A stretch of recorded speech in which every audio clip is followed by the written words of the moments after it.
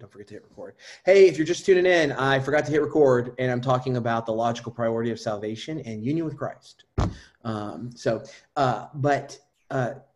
The important thing here, Becky, is that I would say that justification or propitiation, which is a part of the justifying work of God in Jesus, a part of the justifying work of God in Jesus, the assuaging or the satisfying of God's wrath. That's what propitiation means, is the satisfaction of God's wrath. And a faithful understanding of propitiation in the New Testament is that Christ has satisfied the wrath of God, and he has become the substitute for God's people.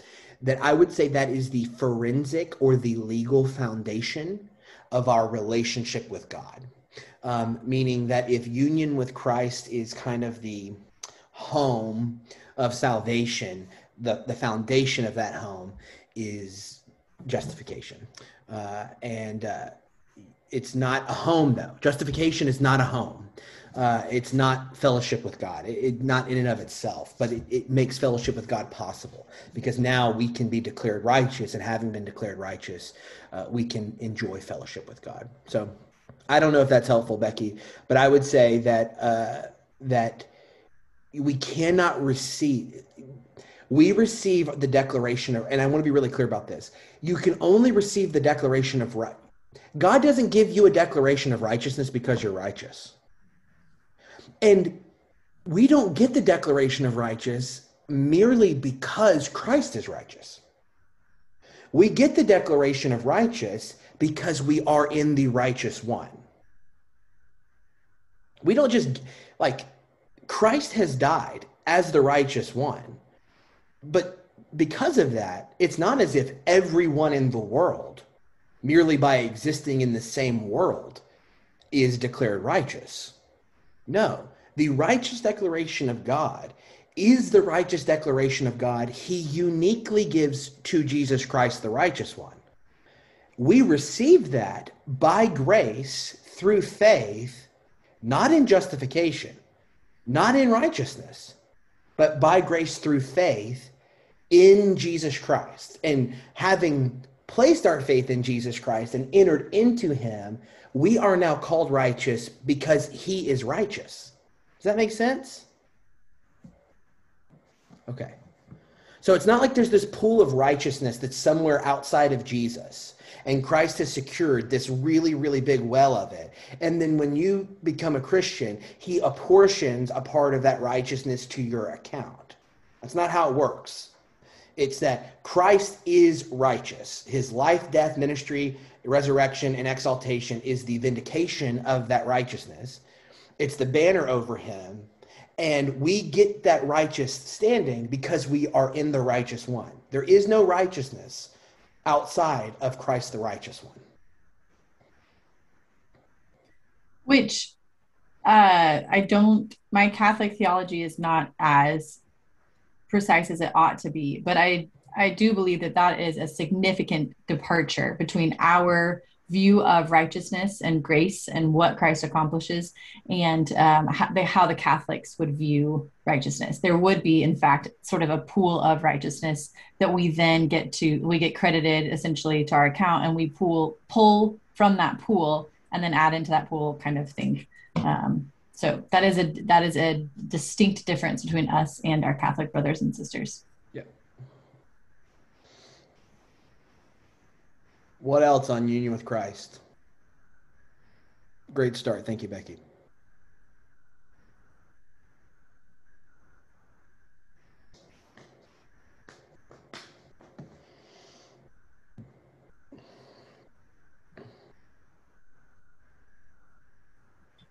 Kyle, you did such a great job of teaching that nobody has any questions.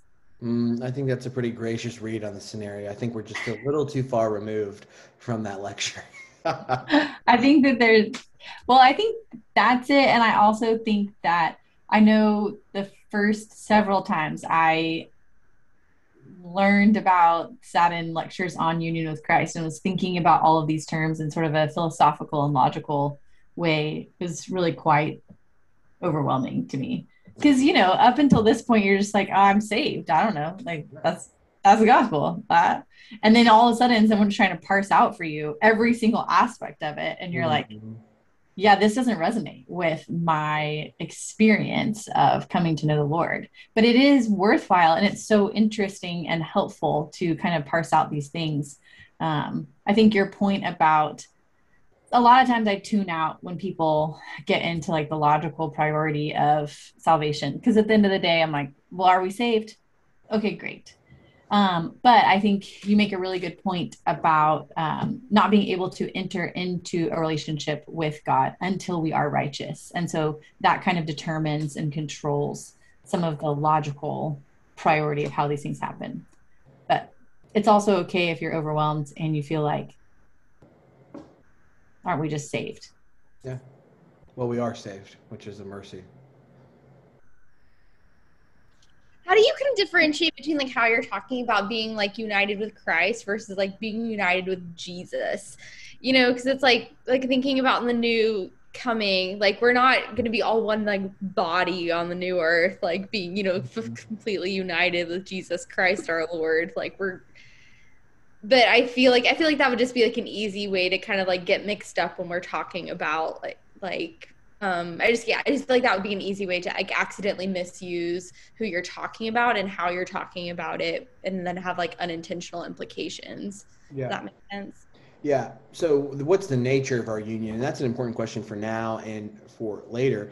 The nature of the union is that it's a mystical union. That's what the theologians have called it. That's the operative term. And the mystical union is, uh, or that word is used basically because it is very hard to quantify and to qualify the specific contours of how we exist in Christ Jesus. I mean, if you look at Paul's language in Ephesians, I mean, this is a great example. I hit a little bit of this in the lecture, but it's really profound when you consider what Paul says in Ephesians 1 and 2. You think particularly, let me get over here. I want to read it.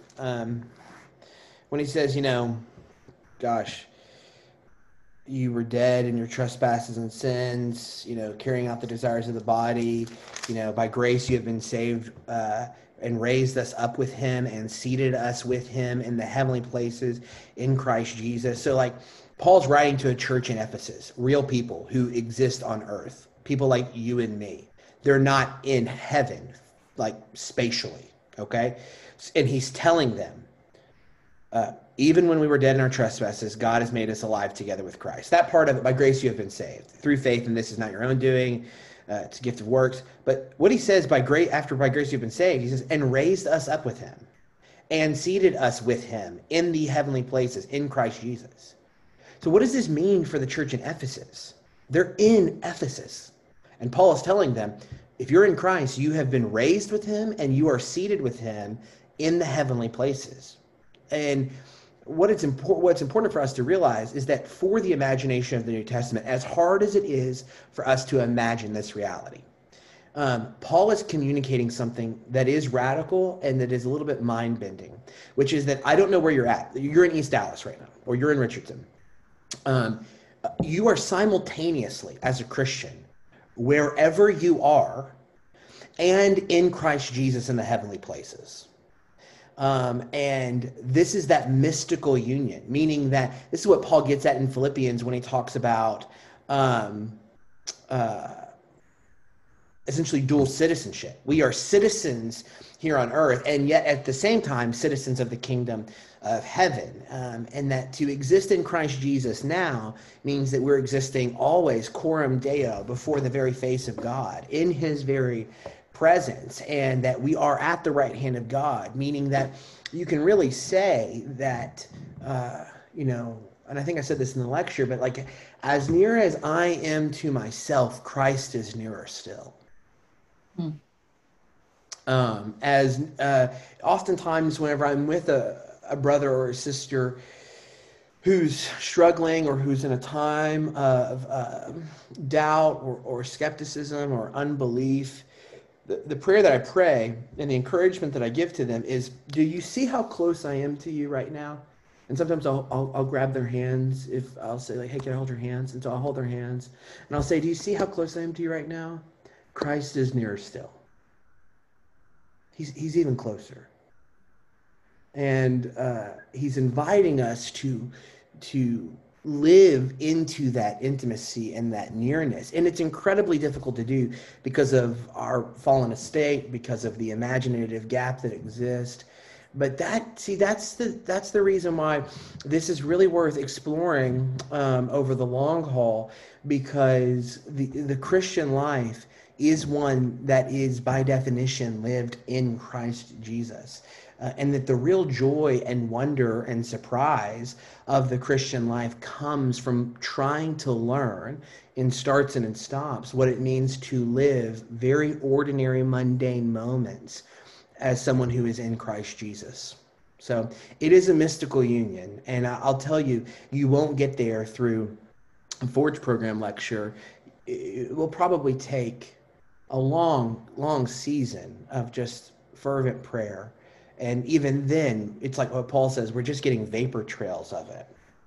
It's a mirror dimly, So mystical union. That's how we participate. But no, we're not bodily in Jesus Christ, though we are in the body of Christ, which is the composite of his people. And yet Jesus Christ, as you know, because you're good, you have good Christology now,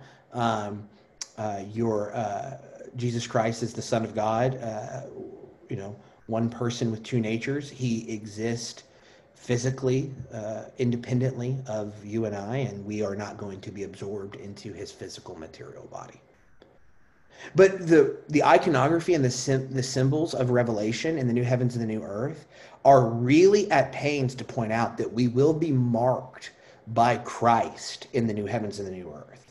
So what today seems to us to be a mystical union, actually, when we get to the new heavens and the new earth, is somehow visibly represented on us, both with a new name and with some sort of, what it will be is uncertain, given the imagery in Revelation, but it is some kind of visible manifestation of what today is a mystical union. And not only that, but we actually will live in the light of God. That's the whole universe of the new heavens and the new earth. Is no longer, you won't be walking around heaven going, I wonder where the presence of God is. The presence of God will be all encompassing, and yet it will not obliterate the distinctiveness of the world around it. That's the great splendor of heaven, is that Christ's glory begins to shine into all that's fair and good, and we see it more clearly. So here's a question, a follow-up to that. Thinking about the mystical union, I want to say that the mystical union is effected by the Spirit. But then I want to be able to parse out sort of union with Christ and the indwelling of the Spirit as being overlapping, but not one and the same. How do you see those, like how do those things interact in your mind? Yeah, well, the presence of Christ in us is a presence that's manifested by the Spirit. So right. Our intimacy with Christ is not because the physical embodied Lord Jesus Christ physically draws near to us.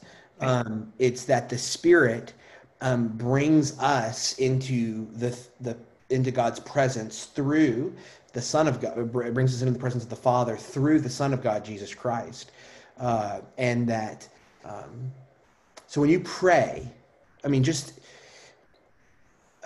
is a big word, phenomenology. Okay, phenom, and then ology, phenomenology. And that's what we're about to do. You're about to get a little phenomenology of prayer here. Phenomenology is just the study of experience. Okay, and this is important.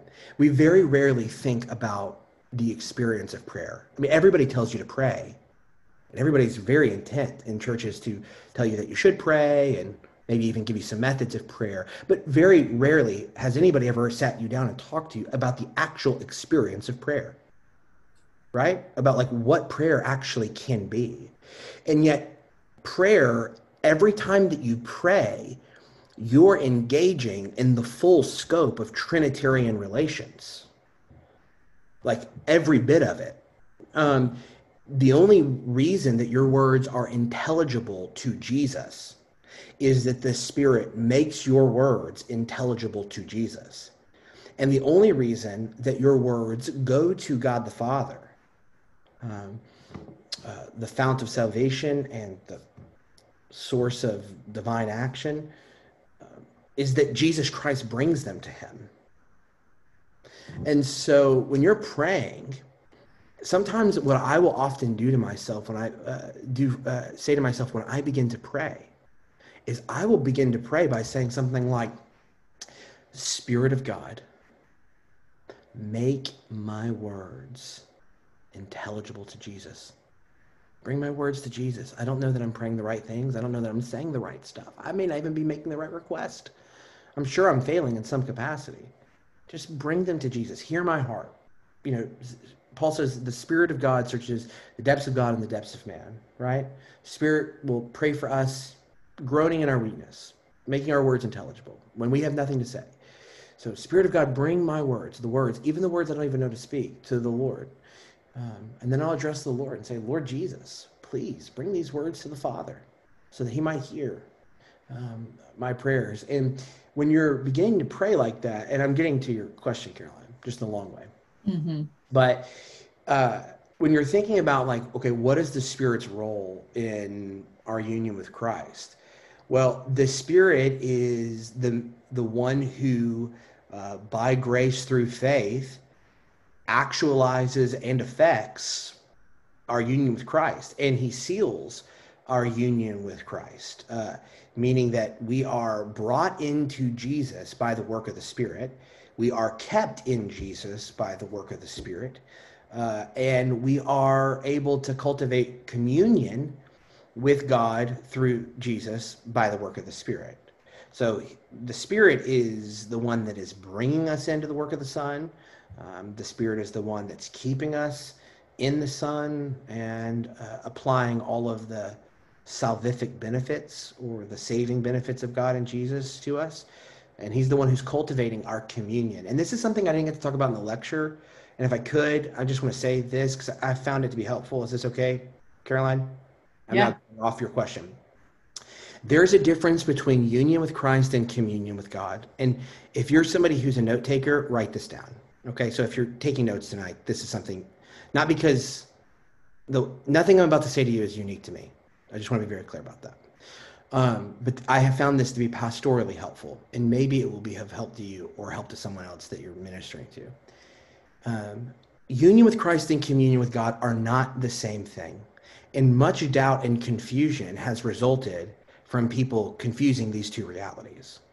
Union with Christ is an unbreakable, unshakable source of our fellowship with God.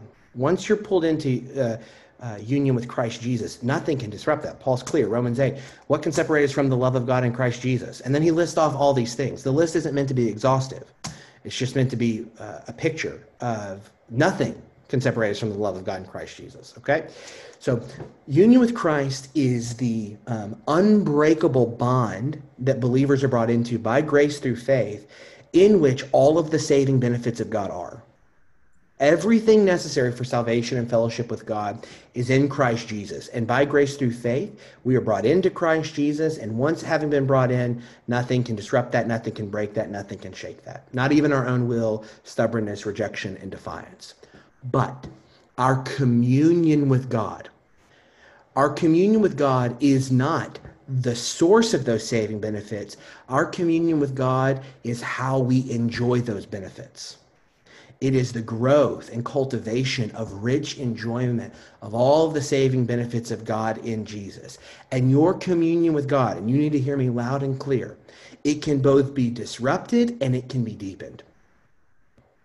Your communion with God, not your union with Christ. Your union with Christ cannot be deepened, nor can it be disrupted. That's unbreakable. It's unshakable. It's never changing. If you don't read your Bible for the next year and you are in Christ Jesus, guess what? That relationship will not be deepened, nor will it be disrupted.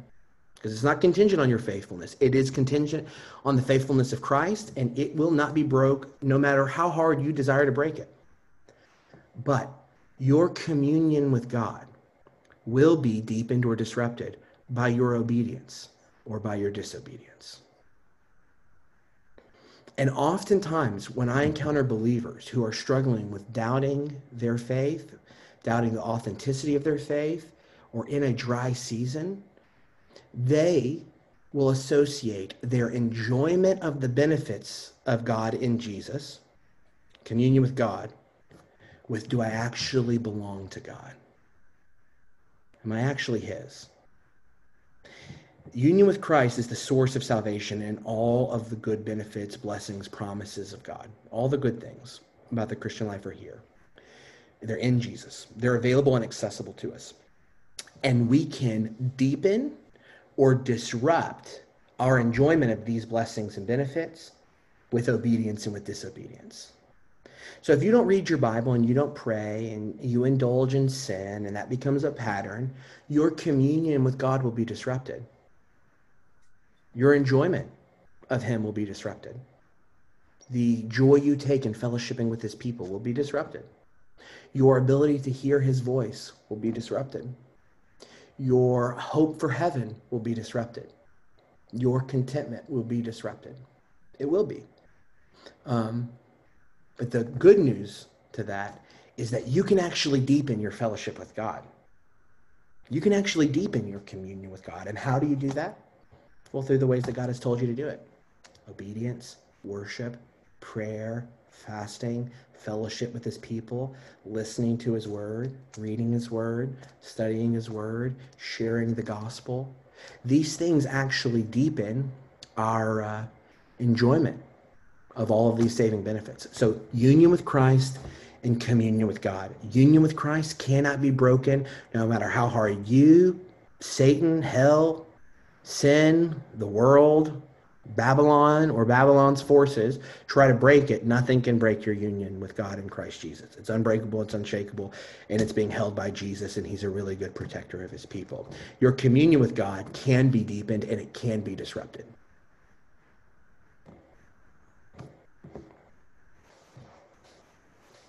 Yeah, I think there's also, it's really helpful to remember that both of those things are affected or mediated through the Spirit. And so when we talk, this is moving ahead 2 lectures, but when we talk about the work of the Spirit and the indwelling of the Spirit, both of those things are effected, meaning brought to result, like brought to fruition by the Spirit. And so we can say then that we can never chase the Spirit out of us. Yeah. Because in the same way that our union with Christ is unbreakable, it's the indwelling of the Spirit that affects that, effects that, brings that about. And that cannot change. But our felt experience of the indwelling of the Spirit, which is closely related or could be synonymous perhaps with filling of the Spirit, that is very similar. It's connected to, it's parallel, it overlaps with communion with God, communion with Christ. Because really, that's the Spirit's hope in filling and indwelling us, and that felt experience is to bring us into communion with Christ, the Spirit of Christ. And so those things are kind of parallel with the indwelling of the Spirit and the work of the Spirit.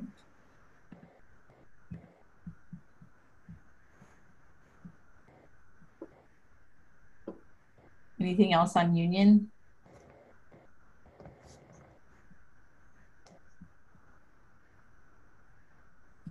All right, let's kick it over to interpretation and illumination.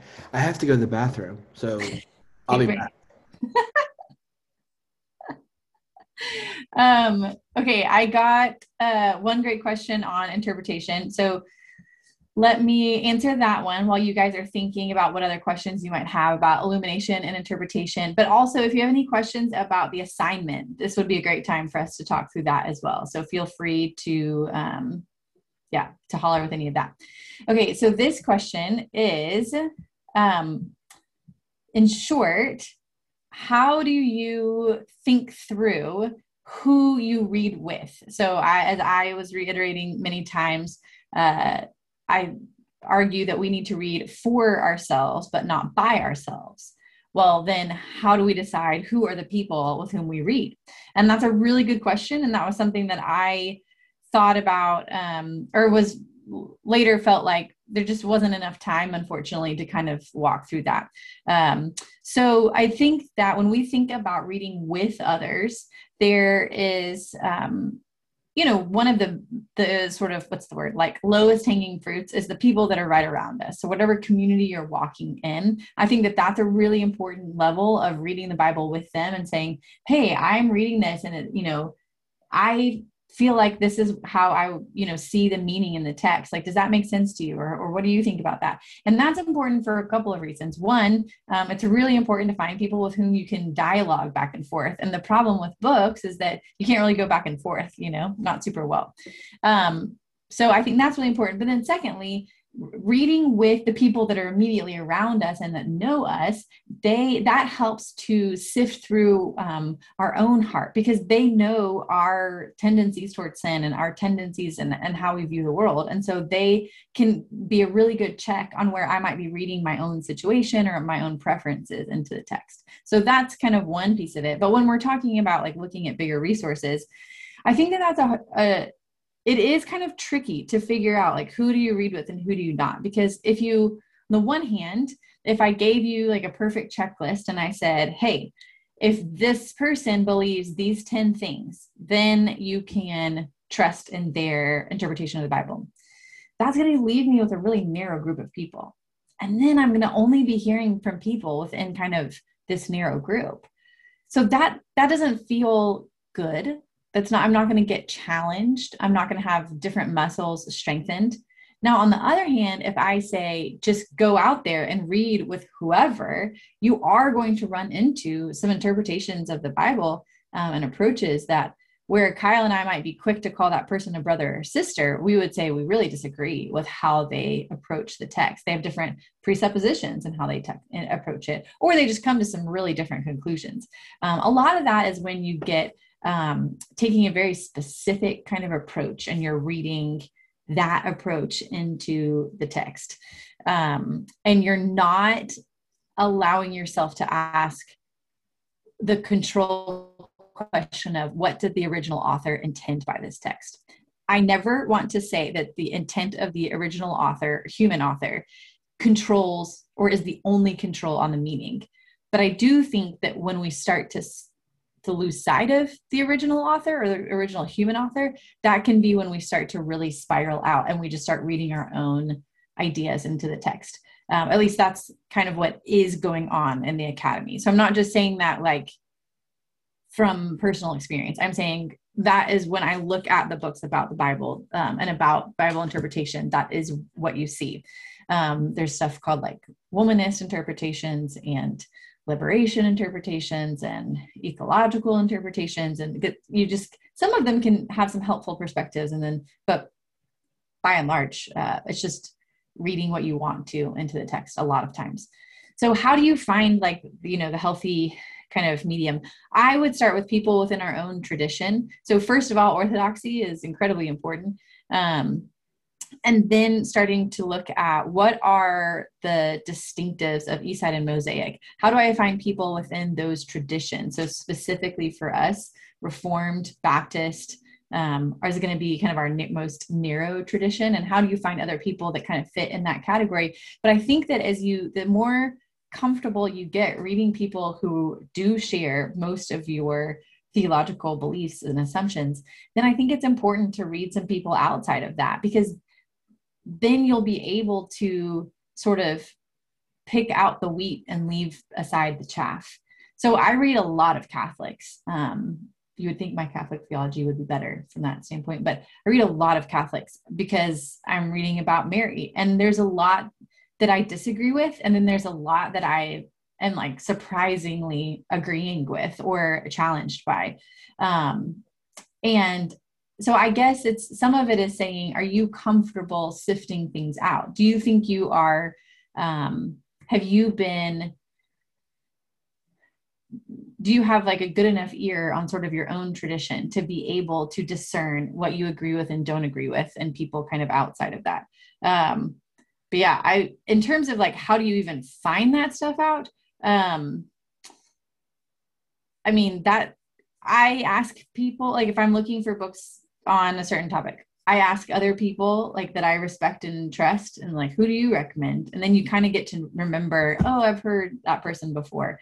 I look up authors. If I'm looking at a book about something, I'm going to figure out like what seminary are they teaching at, or what kind of church are they a pastor at, or what's their history, and that'll give me some ideas of what kind of assumptions they might make about the text. So that's not a perfect grid, and I don't know that that's super like specific on a methodology, but unfortunately it's just not super easy to like give you a nice little checklist on these people are safe to read and these people aren't. And truthfully, I don't want to create people like that. I want to create discerning, critical thinking theologians that are able to take the wheat and leave the chaff. So what do you think, Kyle? Is that fair?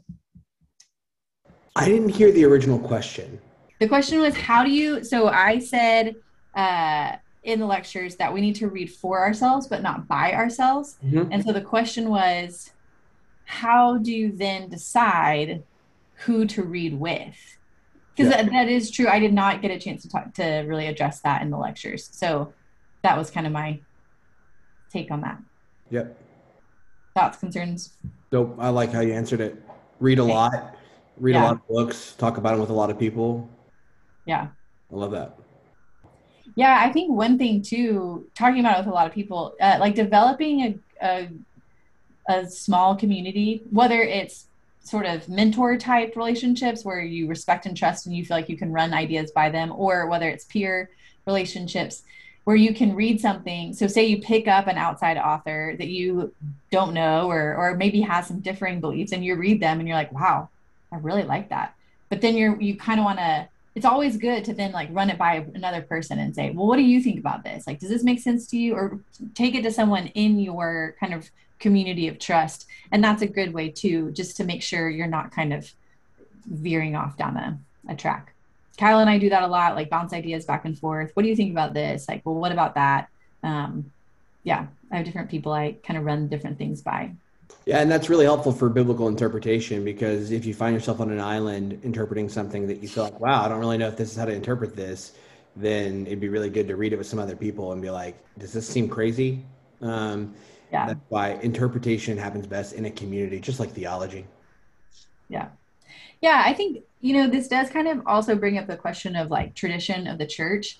And I do think that, I want to be really deferential to the traditional interpretations of the church. If the church has interpreted certain aspects of scripture a certain way for 2,000 years, I think we need to be really cautious if we're going to challenge that. But I do think that being a woman in particular, I probably am more ready to challenge sometimes very, very carefully and in all humility, simply because there are many ancient church fathers that I deeply respect on so many topics and utterly abhor their views on women. And so that's an uncomfortable conundrum, but it makes me cautious, but also cautious to just take something because it's been interpreted that way for 2,000 years. And therefore I feel like I want to be cautious to be like, oh, well, it's untouchable. But I also want to be cautious about trying to, assert any kind of different interpretation as well.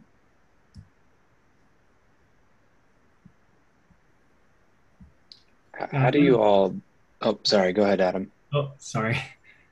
I was going to jump on and ask, how do you respond to someone that says like you like read or think too like overthink theology and stuff and just say that like praying and like the Spirit is enough to just like give you answers?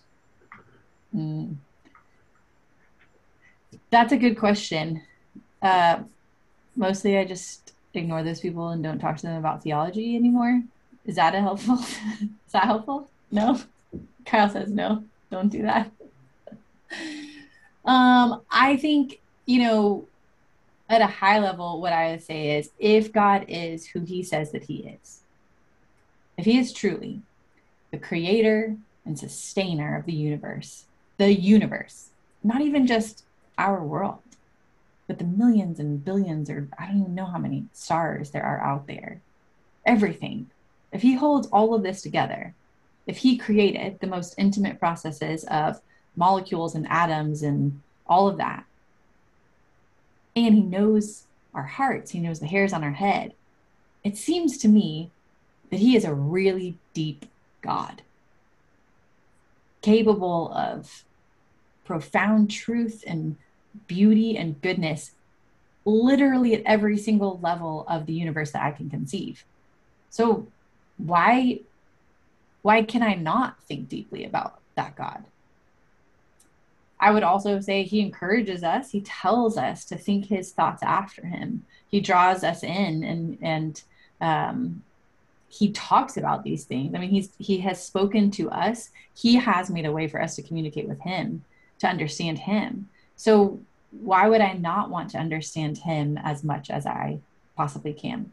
So that's kind of how I would think about, people who say, oh, you're overthinking this. And I do think that I should probably pause and say, I do think it is possible to overthink things. At the end of the day, all we do need is Christ, period, and full stop. And sometimes I can't process things theologically. All I can do is sort of lay myself at the feet of Christ and say, hold me fast, because I've got nothing. And so I do want to be cautious. I think we can get ourselves into little circles where it's like, I'm stuck on this idea about something, and the idea is really disconnected from our kind of everyday Christian life. And that is maybe can be a bit of a danger. But I think that he's invited us to think well, and he has ordered things well, and it's part of the cultural mandate. It's part of working and keeping the garden. We're working and keeping every level of his creation. So I hesitate to challenge anyone who's going to say all you need is prayer in the Spirit or Christ or whatever, because there is a simple truth to that. But I think we're invited into too much more. What would you add, Kyle? Yeah. I have a hard time with anybody that would be like, yeah, if you love me, you won't get to know me. So, nobody has ever said that I have thought too much about my daughter, and nor do I have to be admonished to think more about her because I love her. The same holds true, more true for God. And yet God is bigger than my daughter, despite what she presently thinks. So, gosh, I'm really glad that Paul didn't listen to to the guy who told him, hey man, why are you thinking so deep? Can't you just pray for the church in Rome? He was like, yeah, I can pray for him. I also think God has some things to say to them. And I'm going to think a lot about them and write them in a very specific way because I want them to know who God is. So, what Caroline said. Yeah. Josh, do you want to jump in with your question? Yeah, I was just going to ask, how do you guys balance reading the Bible and reading books about the Bible? Yeah, that's a good question. I feel like when I was in seminary, or I guess I still am, so I don't know, a lot of times people wanted to really encourage me, don't, make sure you carve out your sort of quiet time or devotional time outside of all of that studying and stuff. But I think that's a really wrong way of looking at studying theology and studying the Bible, whether, kind of all the outside stuff. I find that study can be profoundly devotional for me when I bring it to the Lord first. I ask the Lord to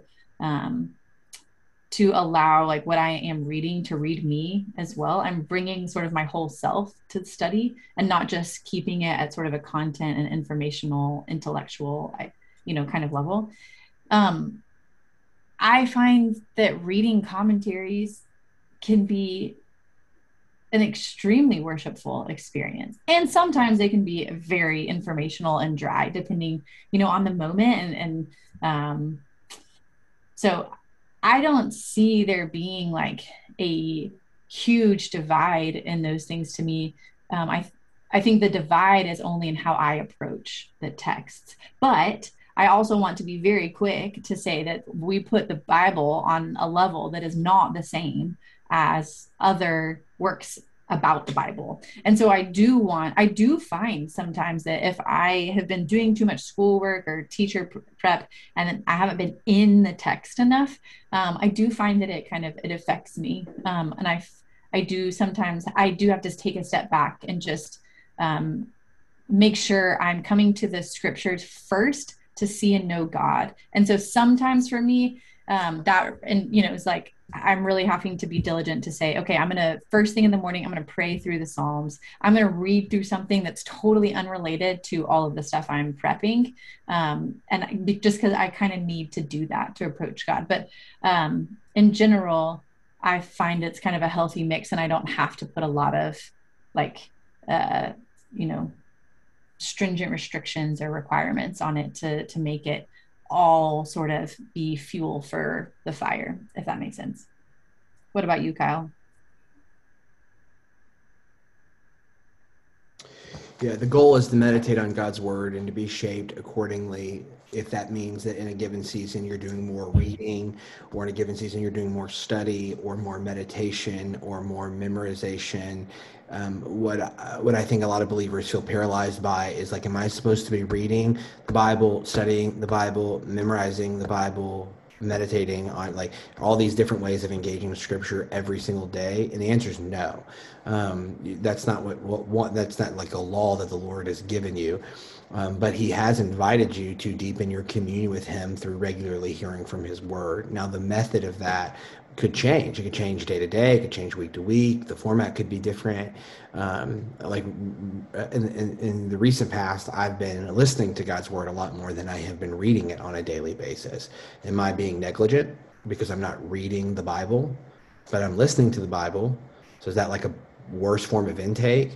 Well, I don't think so. I think that I'm sitting in God's word and I'm absorbing it and I am listening to it. It's shaping me.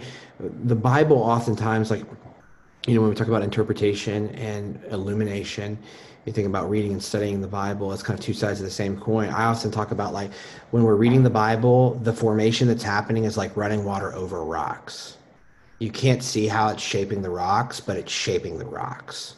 This is why the church fathers used to light a candle when they were reading scripture, because as they watch the candle burn, they may not feel like, oh, wow, this is doing anything to me. But as they watch the candle burn down over days and weeks and months, they could say, so too am I being shaped in accordance with the word of God. It was a visual reminder of what is often an intangible or unfelt thing in real time, which is how the Bible is forming us as we read it. So Bible reading is like running water over rocks, but Bible study is like digging a well. And it's a lot more, the formation is a lot more concentrated and focused. If somebody says all of my Bible intake is through rigorous inductive Bible study, then I'm like, great, like go for it. That's not me.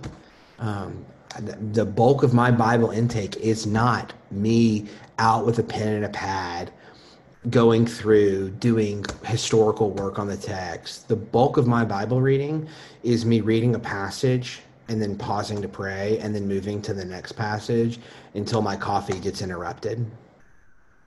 That's basically it. Like, that's basically how I read the Bible. And then if something catches my heart, it's like, okay, maybe I'll meditate on that a little bit longer today. Maybe write it down on something. And then it's like, if I really feel like the Lord's doing something there, kind of pricking my heart about it, or if I feel like it's an area of growth for me, then maybe I'll commit it to memory. And gosh, I might read something on Monday and meditate on it on Tuesday, Wednesday, work to memorize it on Thursday and Friday, and not do any more reading, not make any more progress, so to speak, for the rest of the week. Have I been negligent? I don't think I have. So I think, how do you balance reading the Bible and reading other books? I would say I'm not really worried about that balance. I think that The focus should not be on, I got to have X amount of Bible intake for every hour of Netflix logged or hour of Kindle read. I think the goal should be a real question of who has the loudest voice in my ear, in my heart. And if the answer is anything but God's word, then I would increase my Bible intake. I think another thing that you can do alongside with increasing your Bible intake is putting it as primary. So there's a lot of study on the primacy effect and the idea of like what we look at first and how that impacts sort of the rest of our day or our moment or our interaction, blah, blah, blah, et cetera. And so I think that it's with good reason that the church has historically said, get up and read your Bible first thing in the morning. So I think that's one practice that we are trying to develop in our household is reading scripture before looking at our phones, even as a small reminder of this is what controls meaning in my life, not the rest of the stuff that will come in throughout the rest of the day, but this. And maybe at 6 a.m, or I only have a couple of minutes, or I'm groggy, but it's still just this small act of running water over rocks and saying, this is what is most important. And then it's the first thing that's in my mind, and it kind of has the opportunity to shape everything else that I see instead of everything else shaping me. And that's less of a quantity and more of a quality sort of conversation. So that's been really helpful practice for me. All right. Should we move to work of the Spirit? I just got one other question about interpretation, and then yes, I think we can answer it quickly. Do you feel that reading secular authors has influenced how you interpret the Bible? I'm wondering if theologians who read broadly are better at studying the Bible than theologians who only study theology. And I don't know if we have the same answer about this, but I know we both do read very broadly. I think the answer to that is yes. I think that reading broadly, or I should say, I think reading broadly in general can only be, or is usually only of help, because it helps you understand people better. And I think that when you understand people better, you understand yourself better, you understand how you also just understand how stories work and texts work and communication works because you've read a whole bunch of it. And so that impacts then how you come to the text and understand the text. That's kind of a super simplified answer, but I think I personally advocate a strong yes to that question. I do feel that at certain times, people who've gotten sort of too insulated or insular in their theological thinking, you just kind of get into a really narrow way of seeing the world and way of seeing the text. And it can be, I think that it can kind of narrow your way of seeing things. But I do think that it's possible to read broadly within theology. And that's another way to make sure that you're kind of hearing a lot of different perspectives and voices. So anything to add? On the foundation of Scripture and in the community of other Christians. I mean, you can do. There is a lot. The road is very broad, and the playground is big. If you will be willing to stand firmly in Scripture and in the community of saints. So read promiscuously as long as you are soaking in Scripture. Yeah. Okay, work of the Spirit. Okay, go ahead. Jump in. Go. Can we get into the cessationism and continuationism of our churches, since you promised it the other last video? Did I promise it? Was promise the right word? Dang it, maybe I... It was strong wording, so I'll hold you to it. That's fair. Yeah, that's a fair holding me to it. Let's do this though. Let's take a few other questions about work of the Spirit first, and then we can circle back to it. So if you have questions that do not relate to cessationism and continuationism, let's kind of address some of those first. I got one here, and I think it's a good question for us to think about. So says that my charismatic Christian friends view the baptism of the Holy Spirit as a second baptismal act. And that I spoke about the baptism of the Holy Spirit fairly definitively as something that happens simultaneously with salvation. So could I please speak to that difference a bit and any passages that sort of influence that conclusion? Yeah, so that is a great question. One of the main key passages in short and that kind of separates people's interpretation or view of this is Acts 8. So in Acts 8, one would think I have my Bible right here. I don't know. I'm sure it's around here. In Acts 8, the apostles, or who is it? Peter, somebody comes to Samaria and they preach the gospel. It appears that people become saved, but then they do not receive the Spirit. And that's right. It's not the apostles first until the apostles come and lay hands, and then they receive the Holy Spirit. So that is Acts 8:14 through like 20. Yeah.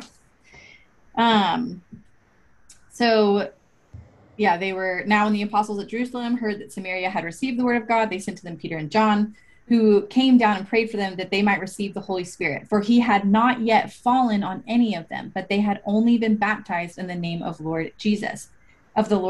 Then they laid their hands on them and they received the Holy Spirit. So that's a little bit confusing, and that is a big part of what makes people think that or kind of gives credence to this idea that there's a second baptism of the Spirit. Now, the problem is that charismatics view that second baptism of the Spirit largely as having to do with an empowering for ministry, or there's kind of an association of power or something that comes along with that. Not 100% across the board, but there's, in short, a different emphasis on the theological baptism of the Spirit. So I would say that baptism of the Spirit is when the Spirit comes to dwell within our hearts. And that comes with all of the things that we've been talking about, not only the power for ministry. It can come with power for ministry, but it is not limited to that. It is all of the benefit of salvation. So I do see that as being theoretically, experientially simultaneous, but logically separate. So there's a doctrine of separability that even those of us who don't really see a second baptism of the Spirit do believe and hold to the idea that there is a logical sort of separability of the baptism of the Holy Spirit, but that in felt experience or is kind of like parsing out justification and adoption, etc. There's an issue of sort of ordering the events of what happens, but it's not something that we wait on. We are not justified and then we have to wait a period of time and then we are adopted. So we are not saved and then we wait a period of time and we are indwelt by the Spirit. So that would be where there is some difference between us and charismatics. And what else? Oh yeah. So then you have to address the issue of Acts 8, which is a somewhat complex passage to interpret. But I think in short, without taking up too much time, where I would go is it was a pretty big deal for the gospel to go out of Judea. So this is in the spreading out of the gospel. And Jesus told them, you will be my witnesses to Jerusalem, Judea, Samaria, and to the ends of the earth. But Judea was really the sort of geographical boundary of God's people. Samaria is a weird deal where they're kind of like not breeds, but like halfway God's people. I always think about Harry Potter and like half-breed. So there is a sense in which it is not yet sort of the ends of the earth and the full-on pagans, but it's also not God's people. And so I really would interpret, along with others that see this as being a transition, a major transition that's marked by a unique outpouring of the Spirit, and that we could kind of chalk up some of those differences to that more than anything. There's kind of more to it, but that's sort of a high level view for what the time we have. Kyle, what do you want to amend? No, that, and you don't want to build a prescription about baptism out of a descriptive passage and a hinge point in redemptive history. The passage that you see in Acts has more to do about how the good news of the gospel traveled than it did about how the Holy Spirit fell upon believers. And it's not a passage to build a view of second baptism on. Second baptism is not it's not a helpful view of the reception of the Holy Spirit. Not all charismatics hold to a second baptism. I'm a charismatic. I don't hold to a second baptism, but some do hold to a second baptism, and I would say that that's an unhelpful. It's not consistent scripturally. So, yeah, it's a failure in biblical interpretation. Going back to the yeah. To the session before this, it takes a descriptive passage about a very specific moment in redemptive history and prescribes it against what is the clear witness of Scripture in Matthew 28 and in Romans 6, and throughout pretty much a complete omission of it in the Pauline epistles and his many instructions on baptism. So you're good to go. You don't need a second baptism for the Holy Spirit. Yeah. That actually brings up a good point too about the Spirit. We have a tendency to label charismatic those who are really, what we're talking about is more like Pentecostal or further down the spectrum. And yet technically the term charismatic would apply to anyone who holds a continuationist point of view. So that's kind of an interesting thing. All of us then would be, well, I don't want to put anything on you, but our churches would be charismatic in that sense. Charisma being gift, and therefore we believe in the gifts. But there is sort of there's a spectrum, and there are kind of a large group of denominations that hold to some different beliefs, and we have a tendency to just generally say, oh, the charismatics, but actually we're all charismatic. Or again, we, Eastside Mosaic, we are all charismatic. Okay, any other questions, or are we about to tackle cessationism and continuationism? Really? I hardly think we'll tackle it in 20 minutes, just You don't think so? candidly. But we can talk about it. I feel like that's splitting of hairs. Well, what did you promise them in your lecture? I mostly just said that, here's the deal. I was in the middle of lecturing, and first of all, running out of time, because I'm always running out of time. And I got to the section when I was like, I felt like people needed to hear a little bit about continuationism and cessationism, but then how do you wrap that up in like 5 minutes? You know, it's like a lot. So then I said, well, we'll talk about it in the Q&A, which is really just like punting. So I didn't have to figure out how much to say. But part of it was that also, while in that very moment, as I was recording the lecture, I thought to myself, you and I have not discussed where Eastside and Mosaic might differ. And I got hesitant because I didn't want to, I don't know, didn't want to presume. Okay. Do we differ? I don't really know. I don't know. I've never talked about it with Adam. Oh. So I'm not quite sure. But we can definitely talk about continuationism and cessationism, and I'm sure it will be profitable for those who are hearing. Harley, do you have specific kind of questions, or do you just want us to talk about it? Love to hear just your opinion. I think I was like trying to go through it myself, and then I got most hung up, I think, on healing, but then I really appreciated your response on prophecy. And so great job. But yeah, I think when I was trying to explain healing to myself, I was like, wait, I don't know what my definition is, and then I also don't understand which one it would fall under. But again, y'all just free for all, go for it, balls in the air. Okay, I think this is what I said, Kyle, and then you can kind of jump in.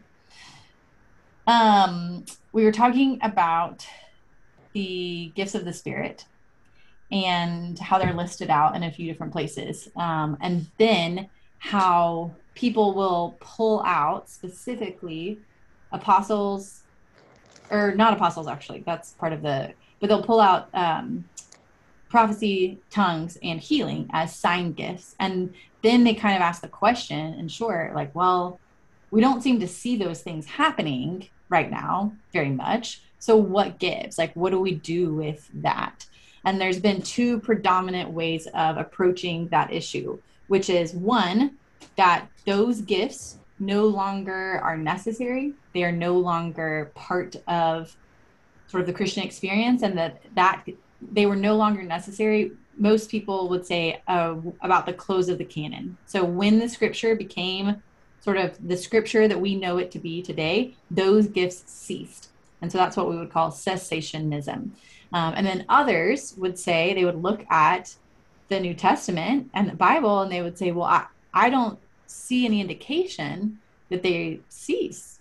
It seems pretty clear that, I mean, we're instructed about what to do with tongues and prophecy, and this is the canon. So it doesn't seem obvious to me that those things would have ceased. They're also listed in the same lists with all the other gifts of the Spirit that aren't ceasing. So how then are we, parsing these things out in that sense? And so they would say, no, they continue. All the gifts of the Spirit continue. That would be continuationism. Now, the interpretive issues, a lot of it goes back to two primary concerns: apostleship and prophecy. Because whether or not you see prophecy as continuing largely depends on how you define prophecy. And so, but then again, like that's kind of a chicken and egg situation, right? So if you think that the gifts of the Spirit continue, you're likely to define prophecy in one way. If you think that they cease, you're likely to define prophecy in another way. But kind of the interpretive hot points, if you will, are the fact that it appears that prophecy in the Old Testament was canon. It was the inspired word of God.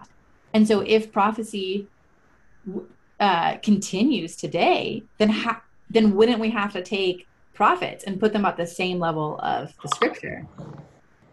But we're not going to do that. We all seem to know that special revelation has ended.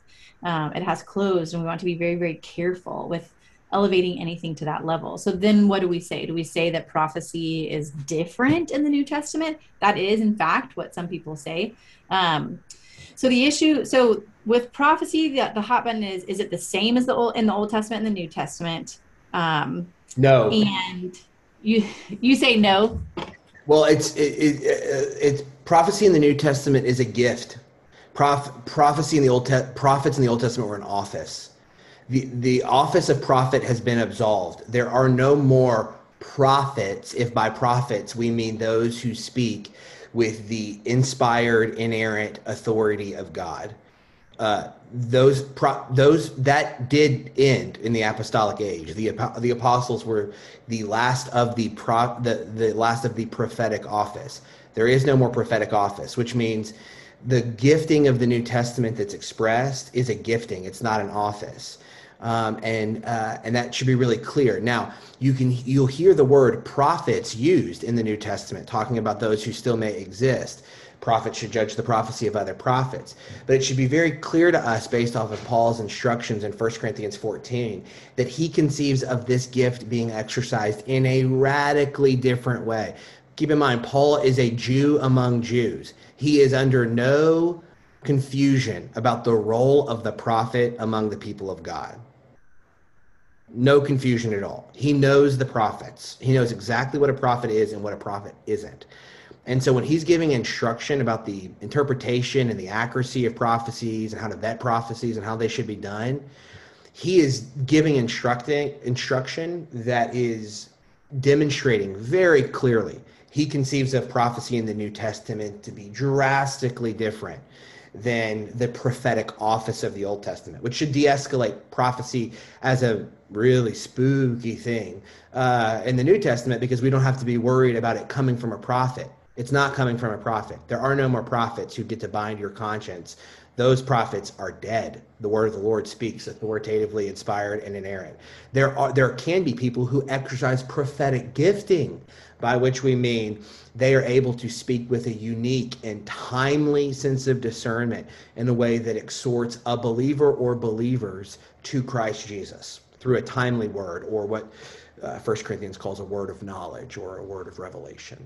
But no, the Old and New Testament are not talking about prophecy in the same way The restrictions on accurate and inaccurate prophecies don't hold for the New Testament because they're not measured in the same way. That's my take. I do think it might be important to just note that while I applaud your conviction and certainty, I don't know that everybody, even everybody within our own like communities, Sure. would posit it with quite that same surety. Yeah. Ultimately, I think I come to the same place as you. Yeah. Would I use the word certainty or clear, very clearly, multiple times in my exposition of that? No, I would not. I'm not sure I share your conviction on the clarity of that. Yeah. But I do think I end in the same place. I do think it's probably important to note, I also don't think that Adam shares that same certainty. I think he is more hesitant. I think Adam and I both come to the same place, but are more cautious in that. Yeah. I think when we think about how is like, keep in mind when Paul is like exhorting the church in Corinth on how to prophesy, he's exhorting non-apostles. Yes, but in the Old Testament, it wasn't only, there were people who prophesied that were not only prophets, that held not the office of prophet. Yeah, so there were people who prophesied who didn't hold the prophetic office. Yeah, like Saul. Right, but the kings of Israel function as like hybrids of the prophet, priest, and king roles. That's a part. That's kind of. I'd be curious if I could find somebody in the Old Testament who I couldn't make a good case for being within the prophetic spectrum, at least in that office, either as a figurehead for Israel or as an actual prophet in the Old Testament. I'm trying to think. Is somebody that's not a king or who wasn't a priest or who wasn't a prophet. There could be. I don't know that I can think off the top of my head, but I do think that there are cases where there's a filling of the Spirit and a prophetic utterance. But then you have to, and then also there's prophets who do hold the office of prophet, but their prophecies are bad. Now, we don't have their prophecies recorded in canon because they weren't. Right. So it's kind of, that like is an interesting sort of conundrum there. So I do, for what it's worth, definitely agree that there are no longer the office of prophet currently existing. Right. That's an easy yes. And I think that that and the office of the apostle, one thing that's really interesting, all of these things are tied very closely with the close of the canon, because we are given the gifts of the apostles and the prophets. The apostles I do agree with great certainty that the apostles were the last people holding the office of prophet. Right. And I also think that one of the ways that we can look to that office ceasing is because it has not ceased in the sense that we have it here. Their office, the function of their office continues. It just continues in a written form, which is a bit sort of shrunken down. But yeah, I don't know that I had thought about it like that, but I think you're right. That's a really good way of saying it. That like the ministry of the prophetic office does continue beyond the confines of the apostolic age. It just doesn't continue as a new ministry, other than the illumination of the Spirit unveiling new things from those words delivered. I think that's a really good way of thinking about it, that helps to kind of bridge to maybe some of the confusion around what is the ongoing ministry of the apostolic witness to us, and how does that pertain to the contemporary ministry of prophecy? Because when it comes to the sign gifts, the New Testament is giving regular instruction to non-apostles about the exercise of it. Even when you get to James is instructing regarding healing. He's giving very specific instructions about healing prayer. like he's saying like, hey, if somebody's sick among you, call the pastors, tell them to anoint them with oil and lay hands on the sick person and pray that they would be healed. Yeah. And James is giving very like technical information about the practice of healing prayer, or which is typically considered to be one of the sign gifts. Paul is giving very specific instruction about tongues and the interpretation of tongues and prophetic utterances. It seems strange to me, which is often argued, that for cessationists to say, well, the apostolic age, when the apostolic age ended, there was no more practice of the gifts. It's like, well, then why are the apostles spending so much time instructing non-apostles in how to use these gifts? And that is a very good argument for why we ought to see them continuing in some form or fashion. And I think that, one thing I find interesting is that when you look at the narrative of Acts, like I was just talking about in Acts 8, every time the word of God goes to a place where there was darkness previously, the Spirit is all about the work of giving life. The Spirit is the life giver, and we see the Spirit bringing light and life into dark places. That is one of his missions, if you will. And so we see that also testified to in Acts, where there is sort of a new frontier to be crossed. The Spirit shows up with a lot of the sign gifts, because the whole reason we call them sign gifts is that they are a sign of the truth and the power and the presence of God. So I think that experientially, we notice in the church today that the sign gifts tend to be very prevalent in places where the word is going out into dark places. And so I would never want to minimize that. And I also want to, just notice sort of a pattern there, that there is a pattern of the Spirit going into dark places and showing up with a different kind of power there. Now, does that mean that we shouldn't look for that kind of power here? I think no, but I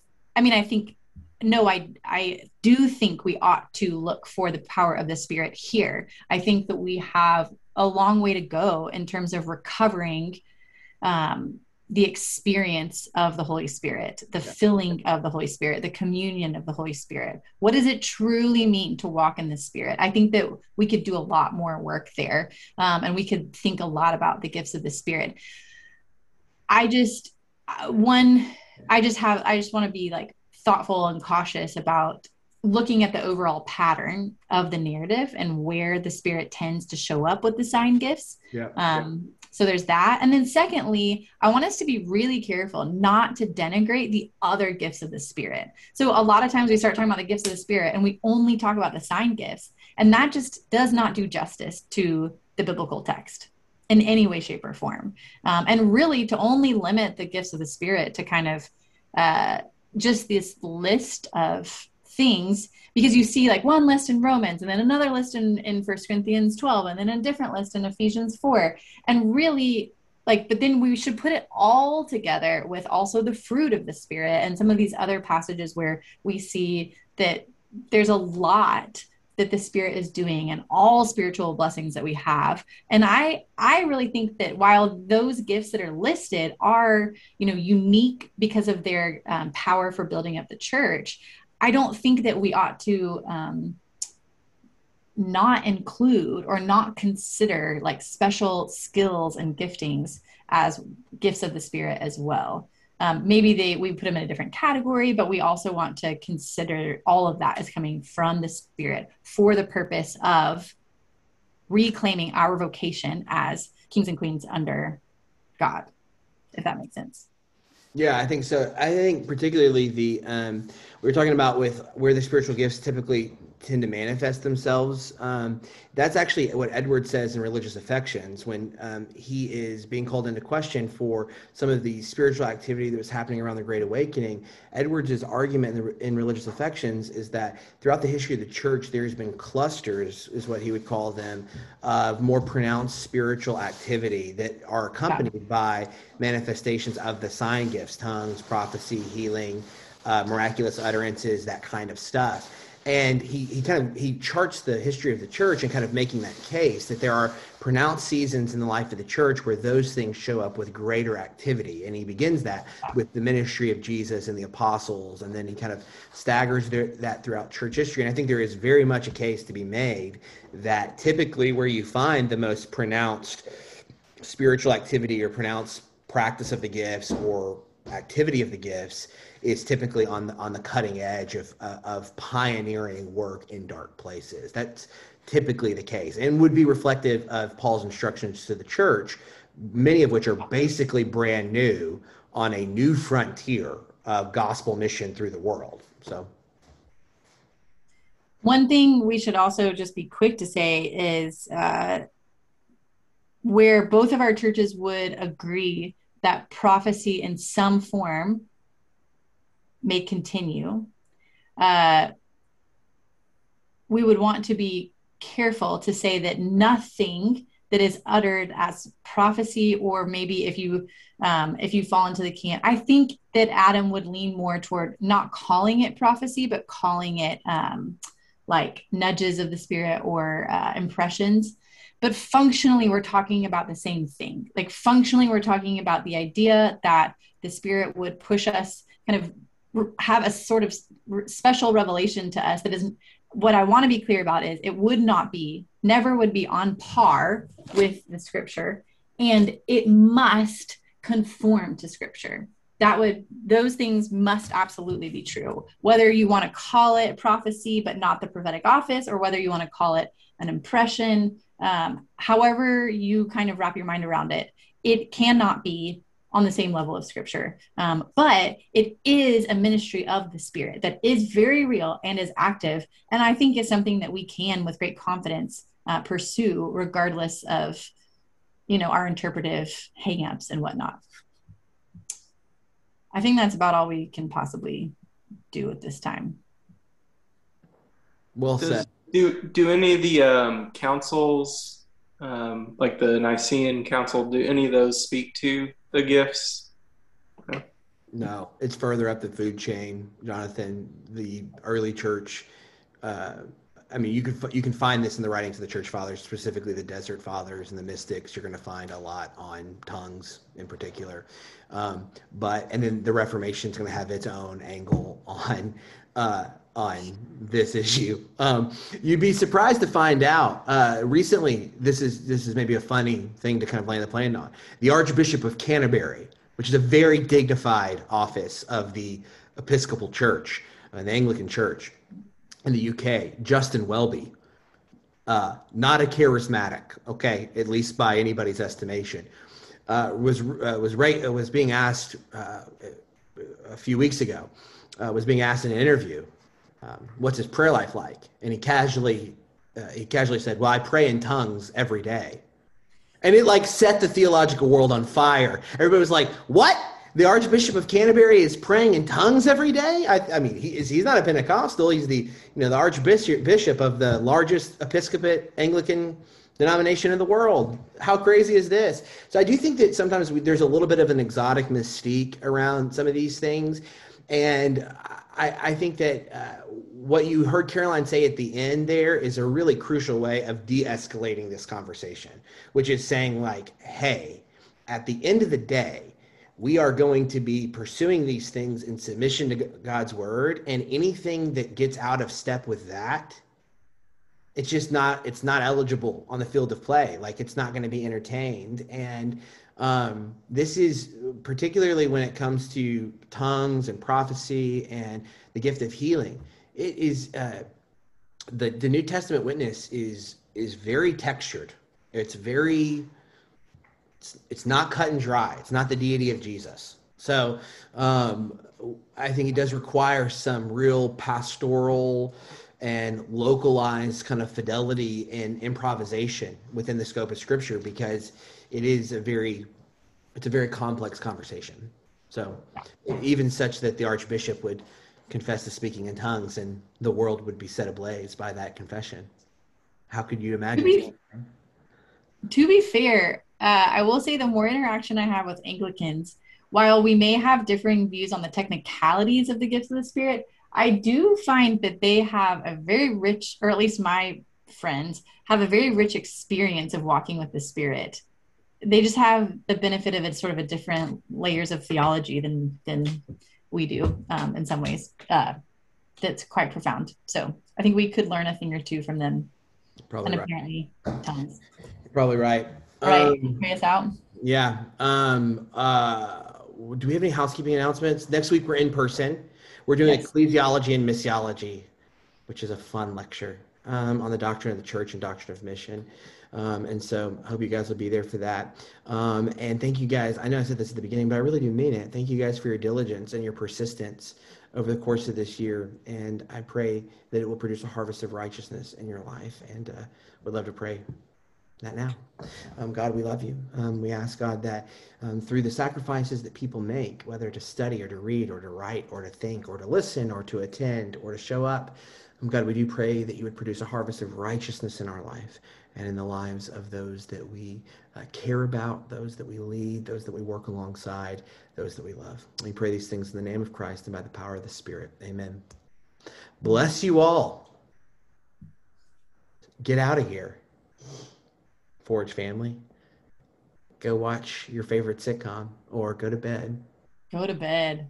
What are you We're doing? taking that.